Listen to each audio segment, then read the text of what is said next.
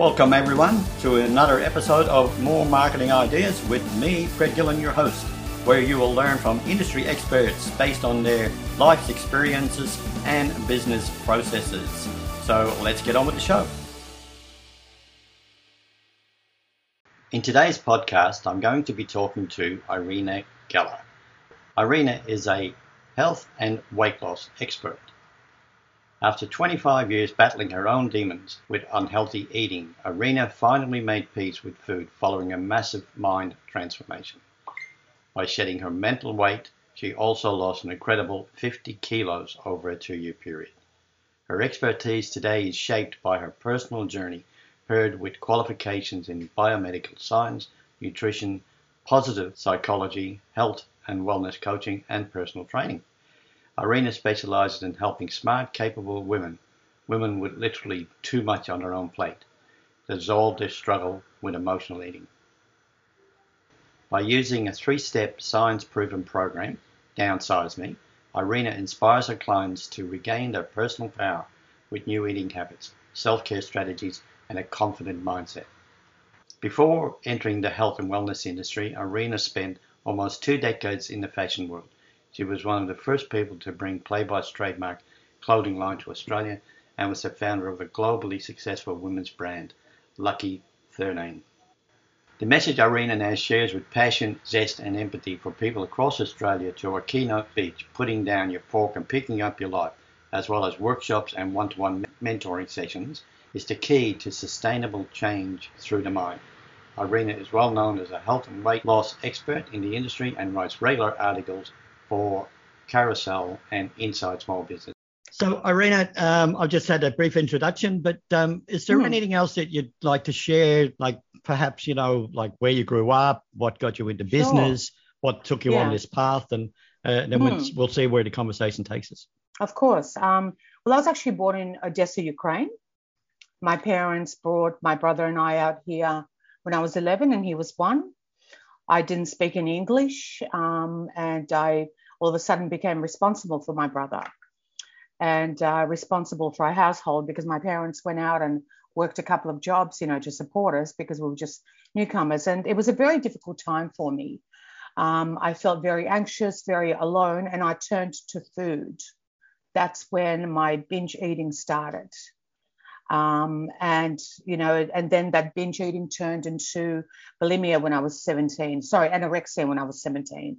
And then I had bulimia for 6 years. So I've had every eating disorder you can imagine, and I've overcome them all. Now, when I say I've overcome them all, I manage them because eating disorders are not curable. It's not something you can just turn the tap off, but you manage it with your lifestyle. And so the life that I live now is a very healthy one, if I may say. I exercise regularly, like daily, because it's good for my mental health. I actually have ADHD, depersonalization disorder, and anxiety and depression in my family. So I got them all.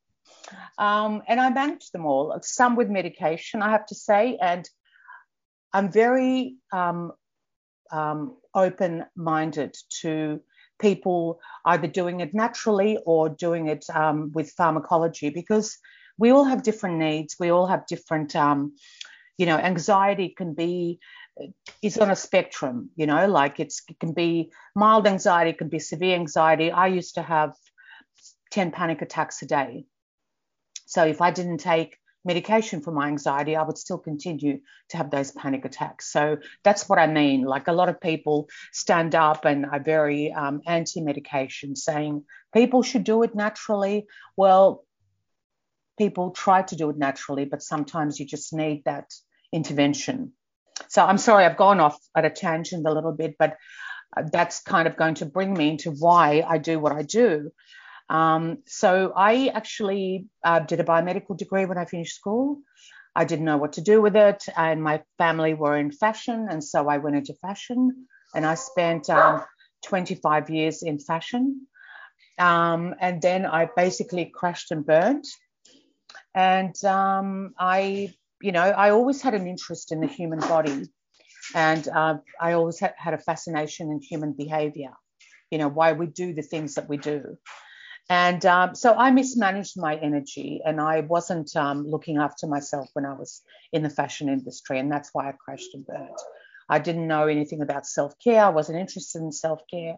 I burnt the candle at both ends, had 2 kids, traveled the world, was very successful, but then lost it all.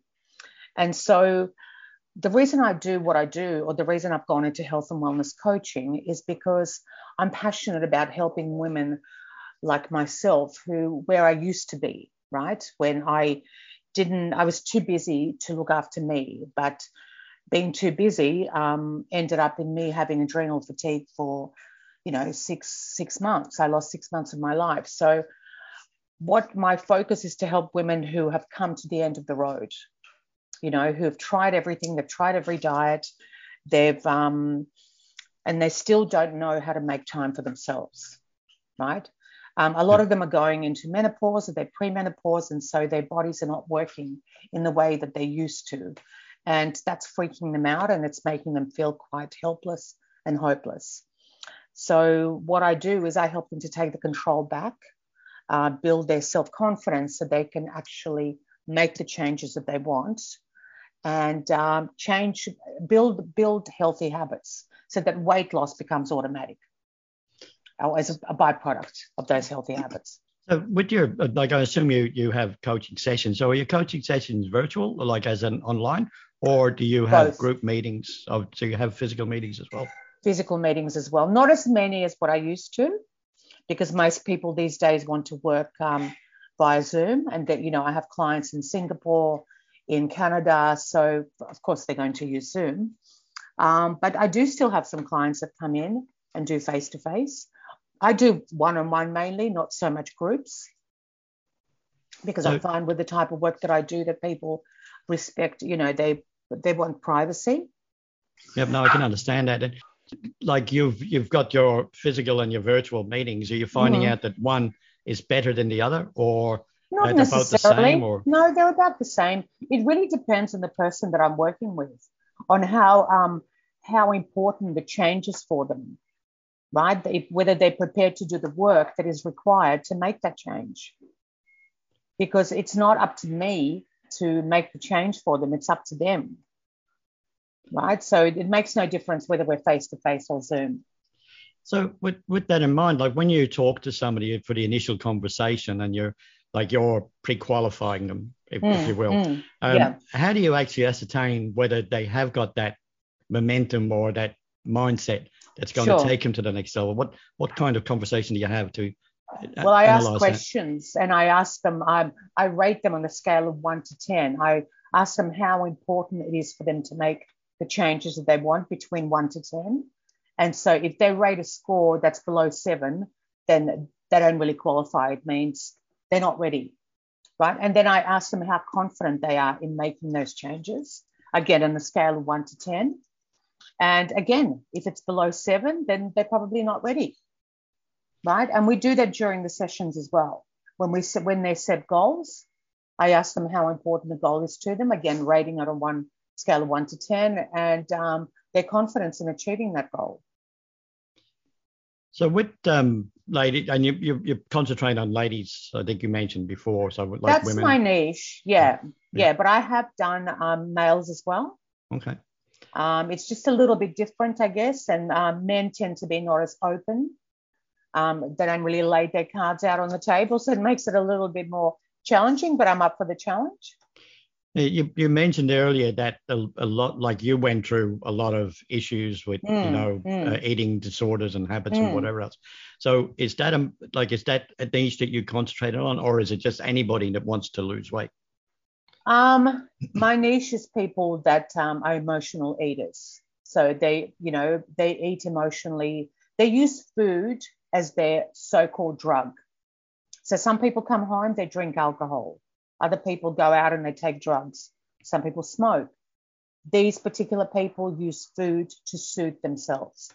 So what they haven't learned is self-soothing techniques that do not involve food. And that is what I was missing. Now, that's a very simple way of putting it, of course, right? So basically, the program that I run, which is called Downsize, and it's a nutrition and coaching program, we address the symptoms We don't treat the cause. Sorry, the other way around. We treat the cause, not the symptoms, because the cause is, the cause could be lots of different things. Yeah, emotional. Right? Yeah. Well, it's emotional, but the symptom is emotional eating. Right? Sorry, I got that the wrong way around. And what I help them do is to build habits that they're motivated to continue and that fit into their lifestyle, right? So it's very individual, very specific. And if they continue practicing those habits, I'll give you an example. Say someone comes to me and they want to start eating healthy, right? Now, eating healthy can mean lots of different things. But let's just say they create a goal of, I will eat, healthy foods 3 times a day, 7 days a week, or I will eat healthy meals 21 out of the 22 meals that I eat weekly. And then they create an exercise goal. Now, I guarantee you, if they follow those 2 goals and they're successful for 2 or 3 months, of course they're going to lose weight. It's a given. So we don't focus on the weight loss. We focus on habits, on creating habits, rituals that that person is motivated to do every single day, certain number of times or certain number of times per week. Because when you think about it, just like I explained, when you do the behavior, the result will happen. When you say to yourself, I want to lose 10 kilos, okay, so how are you going to lose that 10 kilos? Oh, I'm just going to do it. I'm going to go on a diet.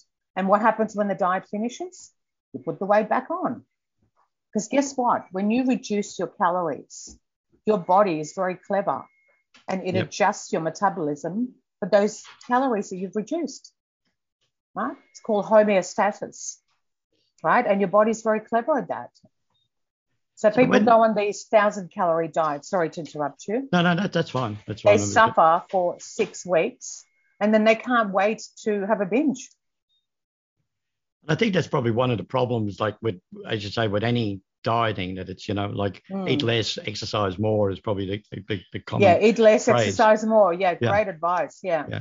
But when somebody comes to you, like they're obviously looking for some results and expectations. So what's a reasonable expectation for somebody to get the results in time frame? Okay, well, say the program that I run comes as a 4-week or an 8-week program. Let's look at the 8-week program because that's the total program. So depending on how much you weigh, right, the results can vary. But say it's a person that weighs, for example, around 90 kilos. So in the 8 weeks, if they follow, their goals and if they follow the program, and it's not a diet, it's a nutritional suggestion, right? Yeah. We also work out their body type. So if they follow all of that, they could probably expect to lose around 8 to 10 kilos. But what they will gain is self-confidence and new habits. So we focus more on what they're going to gain rather than what they're going to lose. And then it's self-perpetuating, so it just keeps going. Yes, like the so when they wheel, say to me, I want to lose 10 kilos, I say to them, why is that important to you? And when you lose those 10 kilos, how's your life going to change? Right? And what else is possible as a result of that change? So as a coach, I ask questions to get them to think and to come up with their own answers. I don't give them the answers, but every week we have, certain coaching exercises that they go through with me during the coaching session. And that gets them to think. It gets them to think about what's possible because all the answers are inside of them already. They just need someone to help them bring it out. Yeah, and you need that outside motivation, don't you? You need the accountability factor as well. Accountability is very important. Yeah. When people are accountable to themselves, unfortunately, most of the time it doesn't last that long. When they're accountable to someone else, they usually get better results. Yeah, it's been proven by studies now. And the motivation often, surprisingly enough, people believe they need motivation to get started, but the motivation often kicks in when they see some results. Yeah, it makes it helps I can understand them. That. Yeah. It makes them want to keep going because they think, oh, wow, I can do that. Because a lot of these people feel helpless and hopeless because they've been on all these diets, right? They've lost weight. They've gained it back, maybe some more. And so that's been happening to them for the last 30 years. You can imagine how they must be feeling, right? Pretty down in the dumps and stuff. So do you find that a lot of people will actually, like, again, go through your course and then drop off and have to come back and redo it? Because it's like what you're saying, the yo-yo diets, where they lose the weight and then they start eating again and whatever. To be honest with you, when they go through the program, they make a lot of changes up here in the mind. And so they don't need to come back. Sometimes they need a refresher. Some clients stay on and actually want to make other changes. I've had people that have stayed on for a year and not only changed their body and their mind, but they've, that we've worked on their, like perhaps their ability to deal with stress or their daily productivity, lots of different stuff. They just want to keep going and bettering themselves. So it's interesting to say that, because like what I took from that was it's not just like teaching people how to eat less and exercise more. No, but it's nothing to do with that. Yeah, you're getting into their head and just changing the mindset. So it's it's a mindset coaching as well that's going on as well. It's totally mindset coaching. And the thing is, when people start to feel confident in their ability to do something, in their ability to achieve success, then that pours into other areas of their life. All of a sudden they think, oh, you know what, I can do this, or I can go for that job that I've been wanting to go for, right? Or I can, put a deposit on that house. Maybe they weren't feeling confident before. So confidence is a really beautiful thing, because when you wake up feeling confident, the world is your oyster. When you wake up feeling hopeless and helpless, you just don't want to do anything. You don't want to attempt anything because you've lost your confidence in your ability to achieve. And that, like I said to you, that pours into all the other areas in your life. Yeah, I mean, I remember like when I was in corporate and I used to wear like suits and collars and ties going to meetings or whatever. If I was going into a meeting where I knew I had to actually, be the power in the meeting, I would always wear a red tie. Now, whether that was psychological up here or not, I don't know. It is. But it worked for me. It was like I'd go in and I knew I was going to control that meeting. Yeah. I don't know if anyone's been following the Johnny Depp and the Amber Heard court case, but the lawyer or the whatever she is, the Spanish girl, when she was interviewing Amber, she was wearing white, which represents light and purity, which kind of goes against what Amber's wearing. Amber's wearing, like power suits and, and sort of, so it's really interesting how, all of that stuff pans out. And, what I find fascinating is human behavior and how we think and what we do and what we say. And that's something that gets me out of bed every morning, because there's just so much to learn. And like I follow the same path, because I do a lot of coaching, but on the tech side and not so much on the mindset side. Yeah. And it's the same thing. You've got to do a lot of listening to people and get their mind right. I was on a call earlier today, and the person, like very, very much a novice in what he was doing. And you've got to get back into their headspace as well. Of course. Which I suppose is the same with you. Their level. Yeah. Like you've got different people doing different things and coming in at different levels. Totally. And I think that's where personal experience is really valuable, because I know how they feel because I've been there, you see. For someone that has never been fat or has never known what it's like to eat emotionally, it's very difficult to put themselves into other people's shoes who are doing that and understand how someone can eat 1 minute and then next minute feel guilty and feel shame and feel, remorse and talk really badly to themselves, calling themselves a pig and you're hopeless and you're helpless and you'll never get this right. But I know what that feels like. And so I can meet them at that level. And to me, when that happens, whether it's on Zoom or face-to-face, it's a pretty special thing, because we connect and they know that they're safe. They found a safe space where they can share with someone who is not going to judge them, someone who's been there and someone who's just there to help them.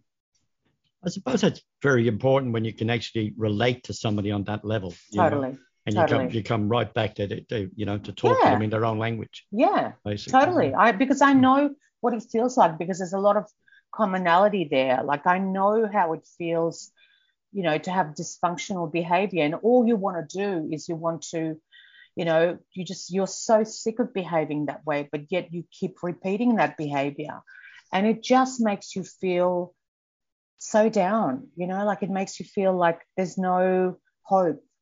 And I think hope is so important. I don't know if you've heard a proverb. It goes something like this: she who has health has hope, and she who has hope has everything. I Right? haven't heard it before, but Yeah. that's amazing. Yeah. It could be Yeah. he Yeah. who has health has hope. Yeah.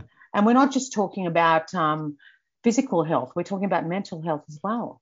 But and I think that's a very important topic, because I don't personally, I don't see a difference, because it's like it's your health, but it's the stigma that is still attached to I the know. mental health word. Oh, totally. Like somebody's got mental health problems. Well, what's the difference with having a broken leg I know. and having broken emotions? It's There's no because difference. people fear the unknown. A lot of people don't understand mental health. Yeah. They may have not had it in their family, and they fear it. Yeah. And that's why I talk about it quite a bit. And I'm quite open about it, because I think we need to talk about it. We need to have more conversations about all of this. Yeah, 100%. So that there isn't that stigma, right? Because once that stigma goes, then people can feel more comfortable. Yeah. And they can, they can be more honest about their experiences rather than having to hide. And hopefully the suicide rates will go down, especially in males. God, I wish I could get men to talk, I'm so passionate about men's mental health, because it's killing them. Yeah. Yeah. Every age. And I mean, and obviously, I fall into the same category, because it's like the last thing you think about anything is going to see the doctor, whereas women, because they've been through childbirth and everything else, have regular visits to the doctors, but men, me included, you wait till you're basically on your deathbed before you go to see anyone, Yeah, but you know what, Fred? If men just started off by talking to their wives and by telling them how they feel, I think that would be a big step in the right direction. Do you agree? Yeah, like I'm fortunate. I've been married for 43 years, right? So good on you. And we're still good mates. Like if we go out, we go out somewhere, we'll end up in a corner talking to each other, Oh, that's beautiful. I love that.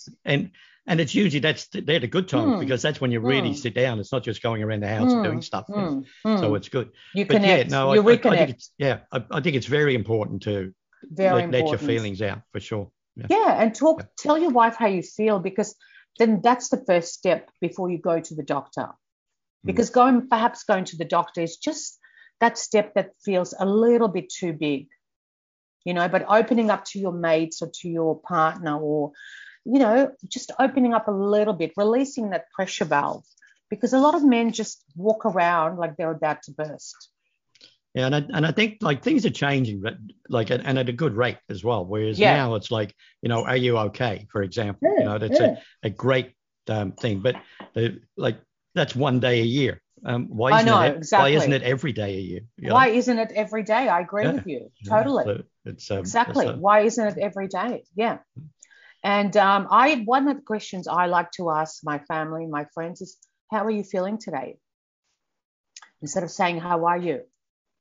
Because when you ask someone how you're feeling, it actually gets them to think about how they're feeling, rather than, how are you? Oh, I'm good, thanks. Oh, and I'm good, thanks too. Like it's a closed conversation, isn't it? Yeah. Yeah. It's like, they're not going to tell you that they're feeling crap, because they just don't want they don't want that to roll onto you, right? There's the issue as well.